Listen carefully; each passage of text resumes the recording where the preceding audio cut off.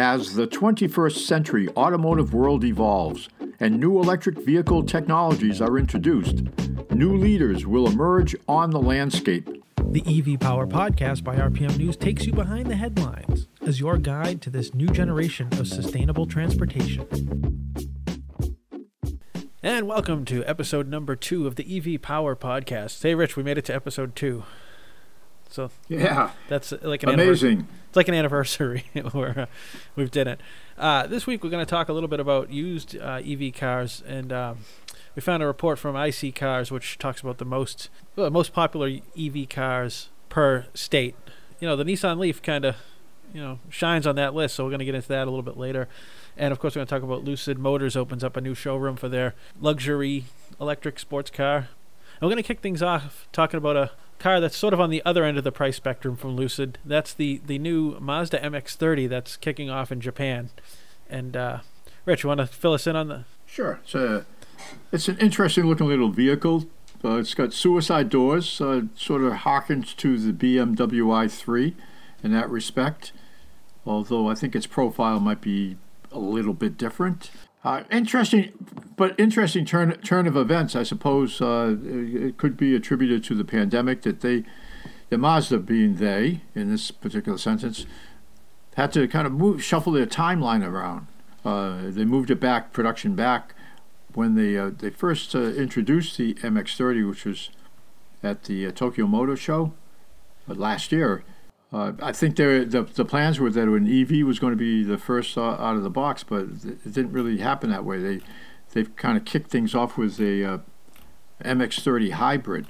But I want to step back even before we get into some of the nuts and bolts of what we know about the car so far, is to the use of the M in the MX of its name. It sort of implies something of a more sport nature, right. Sporty nature, like you have the MX-5 Miata versus their CX series, which is mostly their SUVs. So what's up with that is the car doesn't especially look anything like a sports car. It does have sort of that crossover coupe look that's, I guess, popular. I mean, I guess people like it. But, MX goes back to, I think they had the MX-3 and the MX-6, which is a kind of an oddball car. And then the RX series was the rotaries, which is kind of funny, too, because when you think about it, because the reason it's in the news this week is because Mazda has confirmed that they are adding a rotary gas extender, which was kind of a rumor that's been around for years that they might do this. So why isn't it the RX-30? Or will the rotary version be will that be the RX-30? Well, I mean, if you actually look at why they even are bothering to put in a range extender generator, whether it's a rotary engine or something else, is that the MX-30 was being stated at about 124 miles as far as its range goes, which in this day and age that's a kind of low number. They're not going to be too competitive with the Chevy Bolt, Nissan Leaf, if that's their range. So they've added the range extender to alleviate any questions folks might have about their range anxiety, which is the term itself is kind of fallen out of favor these days anyway, because there's almost no need to consider range anxiety with most of the newer electric vehicles. Yeah, the newer models of some of the older ones too. So, so that's kind of interesting that they would even have to go in that direction, which is once again it harkens to the i3 that has a range extender version. So it's kind of interesting, and the platform itself. I initially imagined it to be a new platform right from the get-go that was designed specifically as an electric vehicle. But since they're coming out with a hybrid first, it leads me to wonder, what the platform is. Is it a platform that's evolved from some other vehicle in their lineup, or an outside entity? I mean, are they building it on a BMW platform? I don't know. I didn't really get a chance to look into too deeply into that because the press releases are sort of vague here because they're rolling it out in Japan first. It's odd that you go back to adding a range extender. The choice of the rotary motor as a range extender is kind of odd as well. I mean, BMW, they use, if I'm not mistaken, they use an adapted motorcycle engine, which makes sense because BMW has a whole motorcycle line. So on the Mazda, the MX-30, are they going with a rotary range extender just to kind of get to kind of again capture that sporty, oh my god, this is sporty, it's got a rotary engine in it, which is really not going to drive anything. So enthusiasts have been wanting the rotary engine to come back, but one of the reasons it went away was efficiency on a rotary, at least back in the mid 2000s with the RX-8 came out, which by the way, I think that's where they get the doors from for this, off the RX-8. Again, they're trying to paint a picture of this being a sporty, hip, performance car, because the RX-8 had those sort of back doors as well. The RX-8 at the time, it got like 16 miles per gallon city, in 2008 for a small performance car. I mean, it's really not that impressive. And then emissions alone, and on top of that, reliability. RX-8s are notoriously unreliable. It's funny because my wife works at a dealership. She works at a Mazda dealership, and there's always an RX-8 in the parking lot. And like the last one, I'm like, oh, there's another RX-8, and she's like, yeah, we're gonna get it fixed, but the costs were too expensive, so they just left it. That happens. It's happened twice since she started working there 2 years ago. That somebody brought in an RX-8 for service, and it was too expensive, and they just abandoned it at the dealership. Apparently, Mazda itself has not abandoned the idea of developing a new rotary engine or some variation on what they've already invented. Yeah. I'm hearing that there was a patent that they applied for that it's a fairly complex new design with electric motors and other electrical components. But is it truly a rotary, though? I mean, if you drive an RX-7, one of the funnest things about that motor is it revs. It just revs up, and the noise it makes is it's a blast. If you've ever, I don't know if you've driven an RX-7. I drove an '88 RX-7 a few times, and it's fun to drive. If you're that type who likes to rev it, hear the engine rev and run through gears, it's fun. It's not torquey by any means, but it's I don't know. I just feel like they're trying to throw it in here to sort of excite the enthusiasts, but the enthusiasts are smarter than that. They're going to go, well, that doesn't, I don't think that does anything for performance. It's just there to generate electricity. But then so much remains to be seen with what they're going to be doing with that. But I do want to kind of use that as a lead-in to talk about Lucid. And you got me thinking a little bit when you're saying about the sound of the revving engine. Is that it's a very different sound to high-performance electric motors make. Anyone who's been to a Formula E race will attest to that. And Lucid, who just opened up a new showroom, they're actually, they're making it real. It's not just some pipe dream somewhere. We've known that for a while with the factory that they've got and the production that has recently, gone full tilt. So now they've taken that next giant step. They did already have a showroom opened, but this is they just opened their first dedicated showroom. I guess that's what it would be called. Or standalone. Standalone showroom. Okay. As you mentioned, the first showroom is actually located at their headquarters. This is the first standalone. Not only is it a showroom, but it also is a service center. So. Okay, it's right there in Beverly Hills. Yeah, brilliant place Wilshire Boulevard. What a brilliant place to put that. If you're going to start a car company with a high-end car, that's the place to start it right there. Mm-hmm. Yeah, so that's good news. And it makes sense too when we're talking about high-end car to go with a Lucid Air Grand Touring. You're up over $130,000, and that's even after the federal tax credit. Yeah, and that's not including the executive package that we're still kind of waiting to see. They promised the well, not promised, but they showed all the concept with this just really nice lounge seating in the back, and then of course the production version only has a standard like bench, and there's a couple of pictures online. I guess people have already gone to the showroom, and it's funny because I saw some pictures online of actual customers sitting in these cars, and it doesn't really look all that spacious in the back, which maybe it's just, I don't know if the person in the picture is giant or maybe it's an angle or something, but it doesn't look as big inside with somebody sitting in there as I would have expected. But again, we haven't really, we've seen it in person. We've actually been in it, now that I come to think of it, or not been in it, but we've actually got to kind of go in and sort of get in it. Of course, it was a prototype. And it was still on the early side of its final stages and final development. But not to have our listeners get the wrong idea, you can the Lucid Air Touring starts at $87,500 or so, right? Yeah, actually that's it. After the tax credit, so it's still a wide open. The gulf between their entry model and their Grand Touring, you're looking at about $40,000 difference. Yeah. So it's a car for a certain kind of audience, and that's exactly what they've been going for. They're not hiding anything about the idea that they're going for luxury. They're intending to compete with Mercedes and BMW on the high end with this particular vehicle. So good luck to them with their new service center showroom. They're on Wilshire Boulevard in Beverly Hills.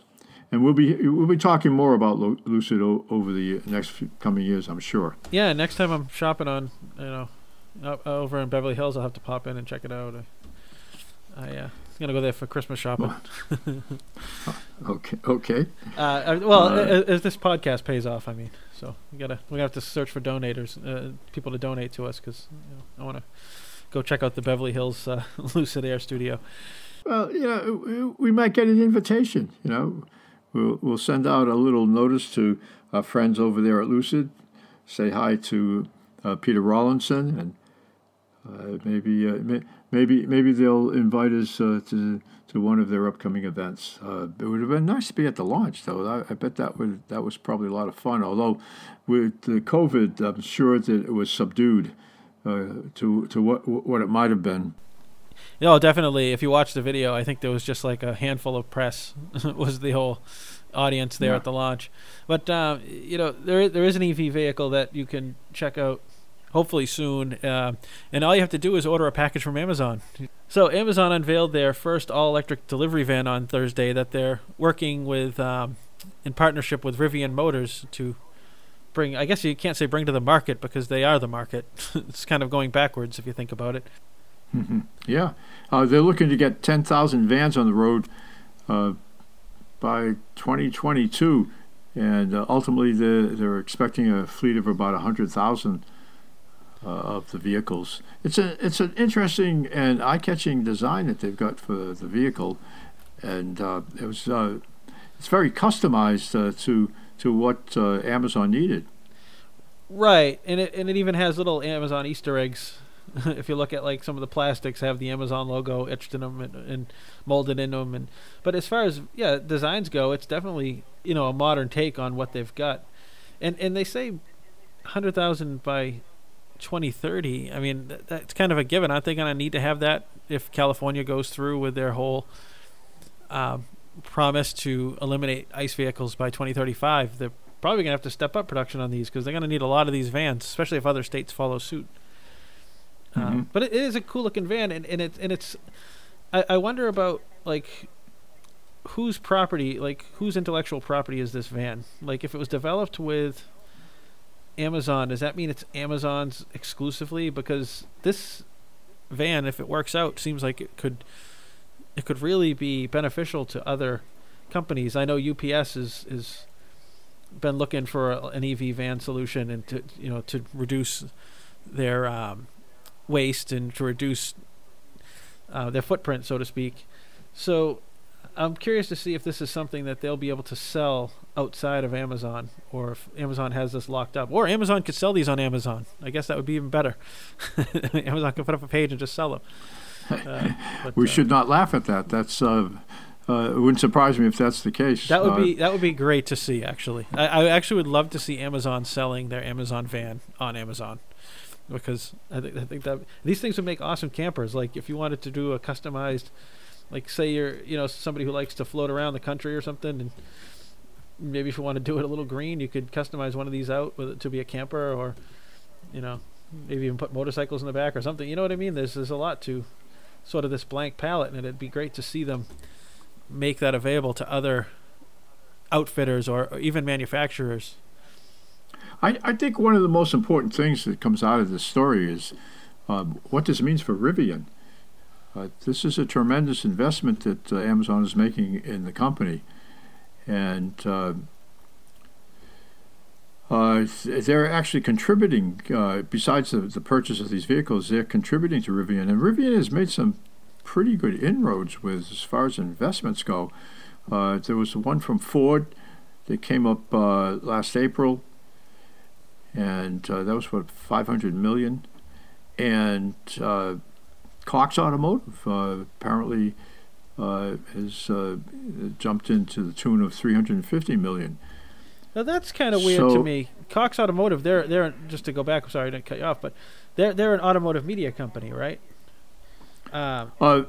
They do logistics, a lot of automotive logistics and research and data crunching. I see. I thought they did I thought they had media outlets as well, because I would find that kind of weird if they had. Well, they do.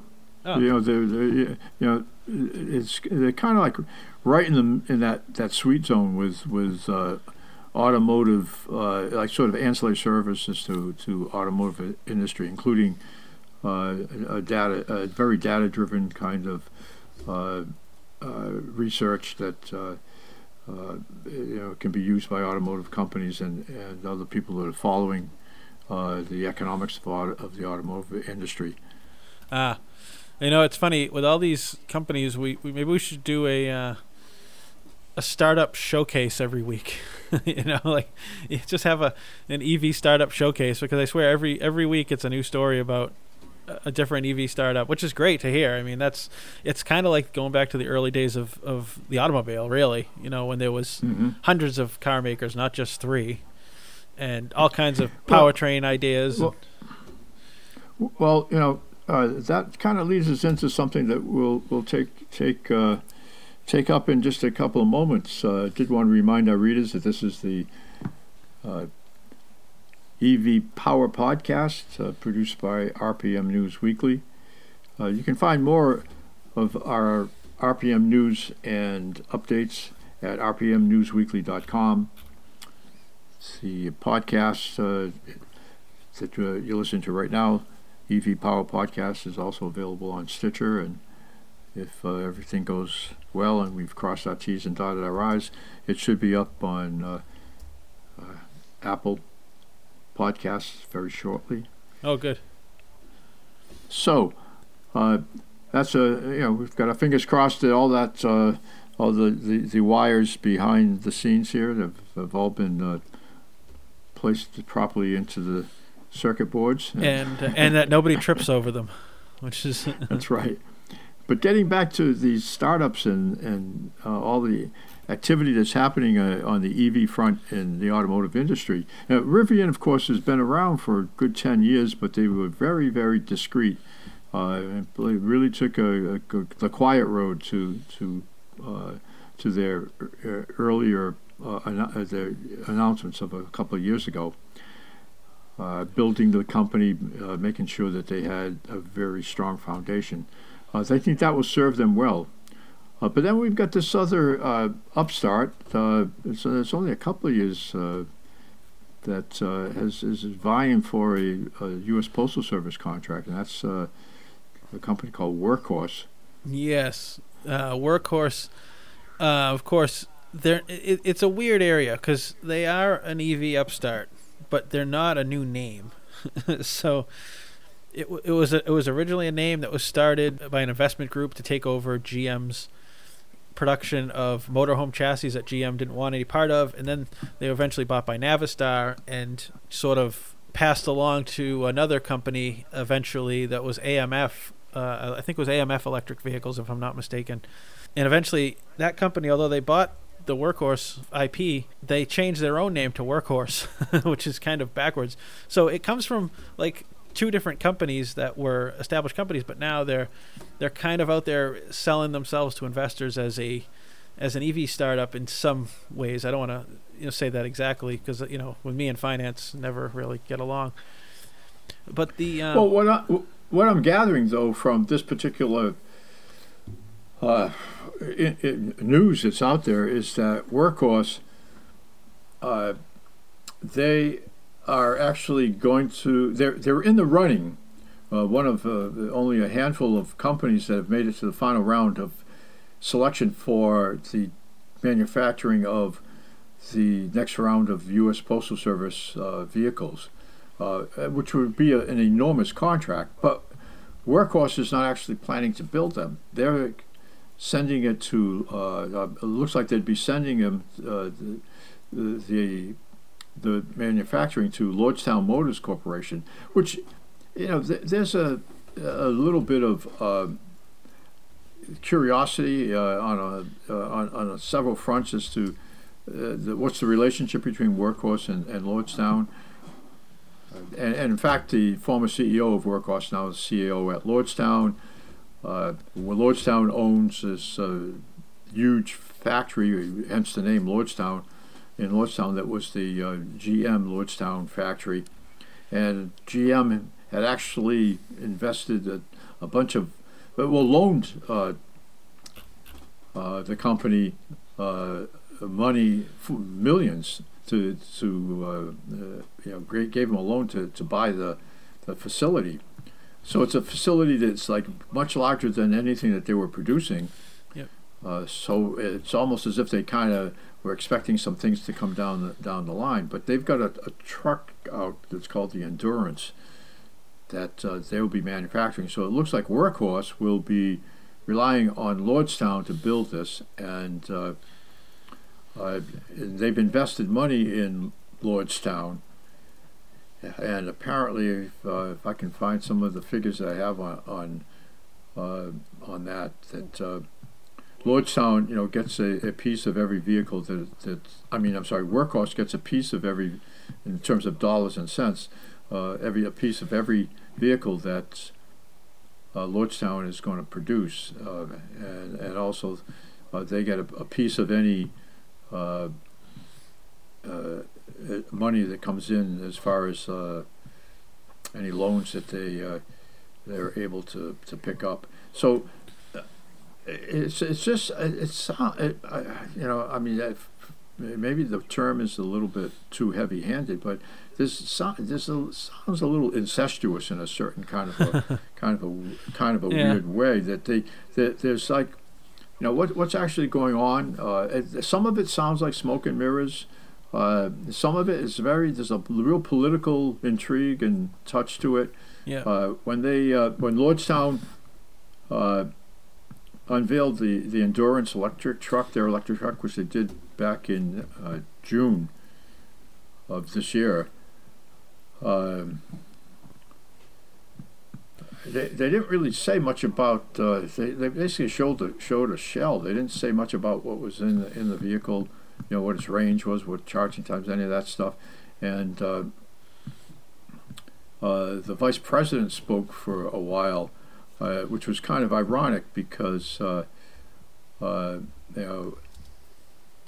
there, of course, in support of manufacturing, but at the same time, the White House has done all it can to eliminate the federal tax credit on electric vehicles, and is bent on rolling back regulations that apply a little bit of pressure to the automakers, to go green. So it's kind of interesting, that aspect of it, and especially too because this is a deal with the U.S. Postal Service. not much is being said by the companies that are in this final round. In fact, there's some indications that maybe they'll make an announcement this coming week. The Postal Service will, as to who will get the nod, but then there's also some speculation that it might get pushed down the road a little bit because that's happened before, mostly because the Postal Service has been set back by the COVID epidemic, and so they may not be making a decision till closer to the end of the year. Yeah, and they also had issues with the vehicles themselves, and there's actually a report out by the Postmaster General, and his name escapes me. I can't think of it, but I remember I read a report recently that they basically rushed the vehicles into the prototype stage, and they had massive failures across the board, and so they realized that they sort of rushed that and they pushed that back to and there's some notable names in the running, Ford is one of them, and what's the other one? Can't think of the name of the. I can't think. Oshkosh. Oh, Oshkosh. Yeah, Oshkosh and Mahindra. That's right. I guess they were all in the running at one point, or still in the running. But to circle back a little bit, you were talking about Workhorse's CEO leaving the company and then going to start Lordstown. When he left the company. Around that same time, they made this decision to chase this commercial business. They also produce or they're going to produce heavy commercial truck vans. Sort of a step up from what Rivian's doing. More like the bread trucks that you see, or the tool trucks. You see a lot of those Matco tool trucks riding around. So they're looking at platforms like that. But they're also going after this postal service contract, which is worth $6 billion. So you can understand it. But I think at one point they sort of put all their chips on the table for this contract and to build this prototype and focus on that. Because I know they had a drone division. Workhorse actually designed a truck that had a little drone that launches off the top of the truck. And so the driver can put a package in a basket. The drone will rise out of the top of the truck through this little door and then take it right to the door, so the driver doesn't even have to leave the truck, which sounds like a lot of work to save a guy a couple steps, but maybe it makes sense if you have a lot of drones. But so they sold their drone division out to Moog, which makes they make all kinds of stuff. They make fiber optic stuff. They make flight control systems for the aviation, and they make weapons platforms. And then so to me, it almost sounds like that CEO. Oh, and I'm sorry, back up. And they also sold. They also sold Lordstown their pickup truck IP, because Workhorse was originally designing a pickup truck, and they got to the prototype stage as far as I can tell, and then around the time I think when that CEO left, they scrapped that program. Well, not scrapped it, I should say. They sold it to Lordstown. So I'm wondering if it's I wonder if for close to 16 million for that. So I'm wondering if that truck was like a passion project of that CEO. And they were going to cancel it, and he walked and said, well, if you're not going to do it, I'm going to do it myself. And then he went and got funding to do it. I mean, that's, I'm speculating. I have no clue if that's right. It's me. It's just a guess. But say the guy worked up for years on his prototype, and the company says, oh, yeah, we're going to cancel that, and we're going to make little plastic vans for the post office. You got to wonder if the guy's like, well, the hell with this. I'm going to call my friends at GM and, go make it. That, you bring up an interesting thing here is that if the vehicle is based, if the post office vehicle is going to be based on the Endurance, it looks like there'd have to be a considerable redesign of the at least the exterior, because the Endurance is a pickup truck. Right. I don't think it is, because I think it's too big.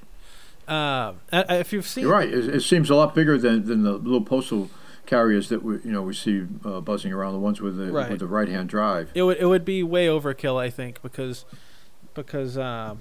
you only need, for a post office van, I mean, I think the average they said was like 30 miles they drive a day. What do? They go in front of your house, they stop. They go to the next house, they stop. So it's the ideal vehicle to go electric, which is why I think Workhorse has a good chance at winning, because they are the only company that even put up an EV, which is kind of weird if you think about it. Other I companies. know I had to kind of read that again when I was looking through one of the reports. I was like, what? They were the only company that put forth a plan for an EV for this postal service contract. It's such a good like market for an electric. It's like that's the ideal market. It's just a vehicle that doesn't go far. It stops, drives 10 feet to a mailbox, stops, drives 10 feet to a mailbox, stops. The ones that are in service now, those are based on the first generation Chevy S10. Can you imagine? The postal trucks that we have now, they went out of production in 1994. So that tells you how old they are. The vehicles themselves are, and the fact Whoa. that What's holding them together? Can you imagine what some of these look like underneath? I mean, there must be just patched welds, and they're bursting into flames. I don't know if you've seen this recently, but they're actually literally bursting into flames, and they still use what was known as the old GM Iron Duke, which was a super reliable 4-cylinder engine that it came out in the 70s. And of course, it was refined here and there, and it managed to stay in production for a while until like 1990 in different pickup trucks. I think the S10 and for sure. But this is a vehicle that was like in the AMC Eagle. I think it was in the AMC like Gremlin. So in that thing, and they're still using those in 2020. It's incredible. Yeah. It's almost I don't want to say criminal because that's too strong a word, but it's like. That's the government for you. You know what I mean? How are those things even still in service? Well, they're in danger. From the taxpayer's point of view, it looks like they've definitely got their money's worth out of those. Well, yeah, vehicles. I mean, they've probably each one has probably been rebuilt 10 times over. But Chevy S10s were reliable, but I don't know, daily service for 30 years. Well, I mean, that's. I have not found an RFP for this particular. Not that I've done a ton of research to try to find one, but just kind of researching for this part of our programming, I didn't see an RFP for what the original requirements were for the vehicle that the post office is looking for, and I get curious about it a little bit because obviously we're going to wonder, well, does an American company have an advantage here in trying to deliver this particular item? And you mentioned Mahindra being one of the finalists. Yeah. It is because they're not an American company, will that put them further back in the pack? Will there be a lot of political pressure to make the contract have the contract be given to an American company? So there's certainly a lot of political side to it. It's just a little strange when you read through some of the news that's been put out. I don't necessarily get a real positive sense that that this company is up to the task at this point. They don't really have a track record for being able to produce at the level that would be required by this contract. Yeah.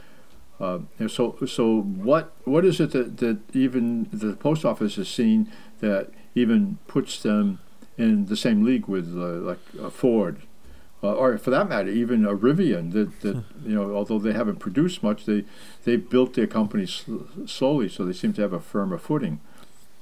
Yeah. And Rivian's not one of the contenders because, as we said before, this was the only electric vehicle. That's probably the reason, is that it was the only electric vehicle that was put up for the bid. Well, it's also timing. I mean, they opened bidding. I think they originally talked about this in 2016. So this has been an ongoing process. It's not like, Rivian wasn't on the map at that point. And then right, and sad to say it, but in 2015, electric vehicles were, barely getting any press. You know what I mean? It's not that much different now. Although in the last year, I'd say that there's been definitely a lean towards more news about electric vehicles and the imminent presence they're going to have in the future. Yeah, but the upside is, we talked about this a little bit off air, and I was kind of speculating some more because that's all we could do really at this point. You talked about the tie-in with between Workhorse and Lordstown, and I remember reading someplace. There's a quote from one of the executives at Lordstown that basically said, "Yeah, if Workhorse gets that contract, we'd love to build it," and that kind of sets up. That sort of answers the question as to where is Lordstown Motors going to get the extra capital to build out that factory, because if the Workhorse contract goes through, then they've got a contract with Workhorse to build these postal vehicles. But then again, we're not talking about pickup trucks here or like a semi. We're talking about a very, very basic vehicle. It needs to be very basic, sort of modular. It's a body shell on an electric vehicle frame, and it's not a very frilly vehicle. It doesn't have touch screens everywhere. It's not going to have executive package back seat. So in terms of production, it's a very simplistic vehicle to build. And it doesn't even have to have a lot of range. Like the battery pack, you only need about 100 miles, and that's overkill. So I think they can pull it off, if they just get that initial funding. But they've got to get through this next round and prove that they can build a prototype that works.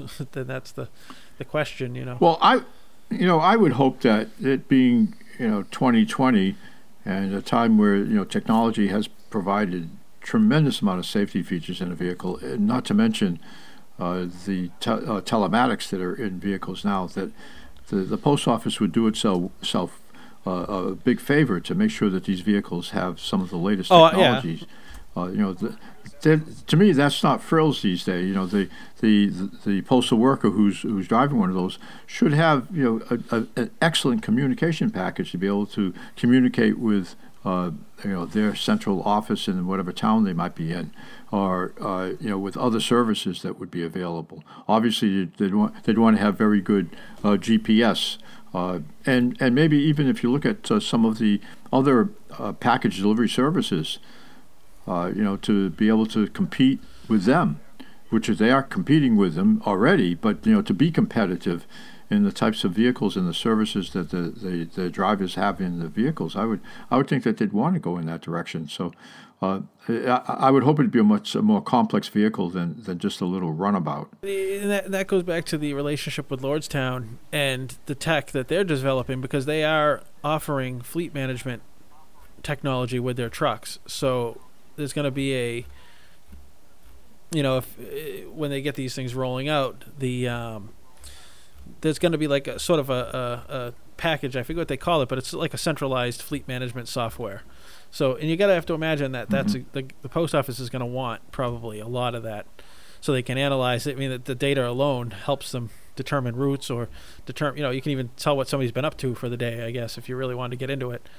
But that's, again, will they tap into that relationship with Lordstown? And it makes sense. Well, it's a big question, and data management is an aspect of it, and that's. You see, I'm using this time here to segue into our next mini features that we have on a study that iCars.com came out with on electric vehicles, used electric vehicles, which was a pretty interesting study. If you don't mind me switching gears like that, Steve. Steve. What are you replacing? Yeah. Steve, that's the third person that's been in the room, and you didn't notice him. Say hi to Steve. Hi, I'm Steve. See, this is what you get when you record an episode at 1 o'clock in the morning. This is late night sessions. Saturday Night Live.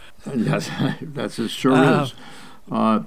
Okay, so the title of the study from iCars.com was called "The Most Popular Used Electric Vehicles by State," and if we had to pick which vehicle it would be, I think we both would have been correct, because I would have said the Nissan Leaf had I not seen the study, and you probably would have said Tesla Model S if I know you well enough, Peter. When you talk about popular used, like the Model S and the Model 3, they're not as common as the Leaf. I would have agreed with you on the Leaf, although the Bolt the Bolt now is getting into dirt cheap territory. You can get a 25,000 mile Bolt for $17,000 now, and that's a lot of car for that money. But and they come up. The Bolt does come up as sort of a number 3. Yeah. How the study is presented, if you go to iccars.com and take a look. I do want to give some credit here, though, to our friend Rick DeMice, who is the commentator on Rick's Tech Talk, which appears on Cows Radio on the West Coast every Tuesday. And depending on where you are in the United States, here on the East Coast, it airs at 1:30. You can find it right online. They have a nice streaming package. But he brought this information to light last week. You can also find Rick's Tech Talk on RPM News Weekly. If you go to our website at rpmnewsweekly.com, you'll find the episodes that he presents, the segment of that program on the West Coast. So, as the information is presented here, the top 3 most popular used EVs in the top 25 states with the highest EV shares. So there's 25 states that are not listed here because they don't have a very high percentage of EV use. If you start with the most popular, the Nissan Leaf is just far and away in the most states the most popular used EV vehicle. In some states, it's like 50% of the used EV market share. In Washington State, for example, it's 50.5. Whoa. Right. Even more in Hawaii. Even more. 61.3% in Hawaii. Now, that's pretty astounding. I mean, does that mean the only EVs in Hawaii are the Nissan Leaf? Because that's a pretty good market share. Yeah. Well, let's see. Actually, in Hawaii, the second most popular used EV for purchase has been the BMW i3, and then third is the Tesla Model S. So if you look through the whole list of things, running down number 1 used EV, it's either a Nissan Leaf or a Tesla. I think Nissan Leaf is 17 of the 25, number 1. And if you go to the second most, in many of those states that the Leaf was first, the Tesla was second. Here and there it changes. In Hawaii, it was the BMW i3. In Idaho, it was the second most was the Volkswagen e-Golf. If you go to Utah, where 11.6% of their, that's their EV share. Their second most popular was the Fiat 500e. But lest we forget the Chevy Bolt, with a B, not a V. It turns up quite frequently as the third most popular in Colorado, Connecticut, Florida, Maryland, Massachusetts, New Mexico, New York. So, it's interesting to take a look through this and just kind of glean what's popular and what's available out there. I mean, the Leaf has an advantage. The Leaf has, I think, one advantage that it's been around for so long. And it has certainly evolved. Yeah, and it's just to cut back just 1 second. I just saw you were talking about Tesla, and you were running down the states. The 1, 2, and 3. Now Texas, the most popular is the Tesla Model S, right? Second most popular is the Nissan Leaf with 18.7%, and then the Tesla Model 3 is number 3 in sales. But what's interesting about that is Tesla is banned from selling cars in Texas. I don't even think they have showrooms in Texas. So they're outright banned from Texas. And look at what the market share is between, the Model S and the Model 3. It's bizarre. So they must be turning up on used car lots. Yeah, it's bizarre. You wouldn't think that would be the case. Or maybe private sales. I wonder if this includes private sales. And to be honest, maybe it's just me. Maybe I just get caught up in the noise of everything else. But the funny thing about the Nissan Leaf, and you talk about Rivian working quietly in the background to develop an EV. Well, the Nissan Leaf has been just quietly in the foreground or the background, just quietly selling. It's a car I don't even think about I don't ever even think about the Nissan Leaf. And then when you look at this list, I think 17 of the 25 states, I think it's the most popular EV vehicle used. So that prompted me to, of course, now I'm thinking, well, geez, I literally, I don't even know where the Leaf is in terms of sales. What it's doing. You never hear anybody really like, "Hey, I'm going to buy a Leaf," but apparently they're doing pretty well. They just upped the power last year with the redesign, and they and the range. The range is now, a very respectable. Yeah, area. and so I was reading last month they actually sold their 500,000th Nissan Leaf. I guess global. I'm assuming globally. I was trying to find the story, but it seemed to have disappeared from my browser. But it's actually incredible that we always hear about. I mean, obviously, Tesla's the number one, but you always hear about all these companies trying to get these cars off the. It's always Volkswagen, like, any year now, 2021 for sure, 2020, 2022 we're gonna have 20 cars, 2023, yeah, definitely, 2023 we're gonna have 40 electric cars. But they can't seem to get one assembly line working to build a car. And then when they do build one, they build the ID3. What happened? They all got bricked because of software issues and sat on lots for months while they sorted out software issues. But here's Nissan. They're just quietly chugging along, building these cars, sending them out the door. Well, here's an interesting number too. Range being one of them that automatically comes up, even though I think that for the most part we've gotten past that as being a first level question. But the Leaf now, if you get the 62 kilowatt hour battery pack, you'll go 226 miles on a full charge. With the smaller one, the smaller battery pack, 40 kilowatt hour, you go 149 miles. And when I say smaller one, I want to correct something too that came up in last week's program, and that's that the Leaf is a 5-passenger vehicle. So we're not talking a car that is a tiny little box. It's a subcompact car for sure, but it rivals cars like the Corolla as far as size go. Interior space, it's got. In fact, I think it's got a little bit more interior.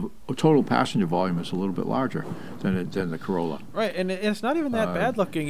When you go back and look at the last generation, or the first generation, I guess, it might have looked a little overly futuristic for the time, and a little bit. Hey, look at me! I'm driving a green car.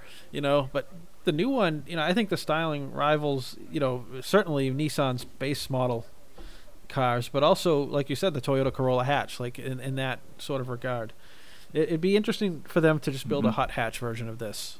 It would be great to see Nissan. That would be something. Let's put a Nismo Leaf out there. I mean, I know I think they've done concepts, and they've actually done a little bit of racing with the Nismo Leaf. Let's get one on the streets.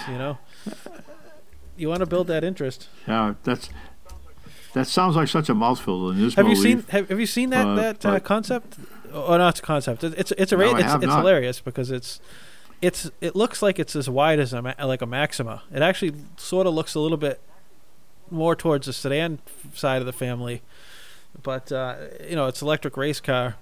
It's neat though. It'd be great to see them put that out. They'd probably sell them. You got to look it up. It's just it's odd looking. I can't describe it. It's still a hatchback, but it's flared out so that it has sort of almost a supercar-esque rear quarter panel. It's bizarre, but it'd be neat to see them out there. Yeah. Well, one of the good things about these cars too is that when you look at what the anticipated annual fuel cost, basically the cost of electricity with the Leaf and many of the all-electric vehicles, is that they fall in at about the $600 a year. Sure, there's some that are higher up into the 800s, but by and large, if you take a look through all of them, that many of them plunk down in that $600 per year range as estimated by the EPA.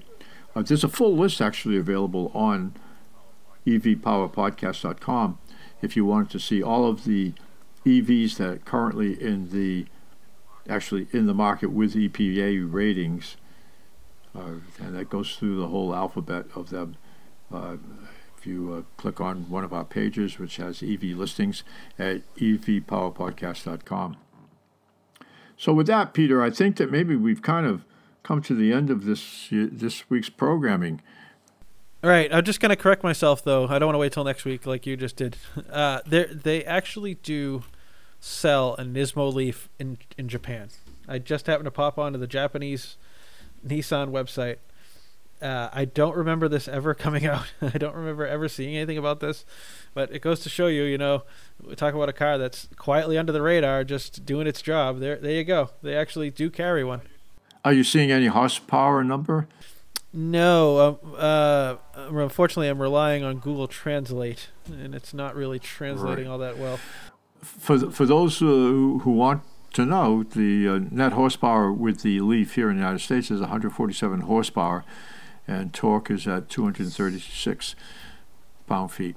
Yeah, I don't know. That's something I'm definitely going to look into, because it's kind of funny to see that out there. And why not bring that to the United States? Bring something a little exciting. It definitely looks sporty. It's definitely got suspension mods. So it's a true Nismo. It's got suspension mods. It's got steering mods. It's got enhanced braking. Now I wonder what they mean by that. Enhanced braking force. Is that part of the regen system, or is that actually bigger brakes? Like I said, it's kind of hard to tell. I'm looking at a site that's sort of translated. But I'm going to head over to Japan and test drive one. So we definitely need sponsors here. We need people to sponsor the show. I want to go drive this. Well, it's interesting too, is because as you go up through the trims for the Leaf, you've got the S, SV, SL, kind of a typical Nissan lineup of vehicles. When you get up into the upper trims, that it's not really you're not really moving up in terms of performance as much as you are with some of the special features that you can get. The Leaf has all of the current advanced safety features that you'd find in most vehicles are there, including automatic emergency braking and pedestrian detection and those sort of things. But also some of the telematics, certainly Apple CarPlay and Android Auto. So there's no sacrifices that have to be made. There's a little bit of a trade-off in some of the performance aspect, and in that the upper trims will offer some of those amenities that we all like up here in New England, especially as you get into the winter. It's such as heated front seats and heated steering wheel. Those are available, but it's a trade-off there too. Of course, those consume some of the juice that the car has available to it. Right, but if the other side to that coin is if that works for you and you can live with like the heated seats and the heated steering wheel, you don't have to have the cabin air on as much either. So you might be burning. What's the more efficient, burning it up in the heating system or burning it up in a heated seat? Although a lot of these cars now, and I think Nissan Leaf is one of them, has that sort of, you can just select the driver for climate, which I think is a great idea. So if you're driving alone, you can just have climate on you. Well, we hope everyone stays tuned. Let me say that again. We hope everyone can return for our next episode, which will be coming up in a couple of weeks. We'll have more about that. Check out the website, evpowerpodcast.com. All right, I guess we'll wrap up episode 2 and maybe get together and do an episode 3. Sounds good. So we'll see y'all next time. Catch you then. Oh, we didn't use our sign off. What was our sign off last week? We said would be our. I don't remember. I don't. Thanks for joining us on the EV Power Podcast. If you'd like to hear more automotive news that goes behind the headlines, check out our other podcast, RPM News Weekly, or visit us at rpmnewsweekly.com.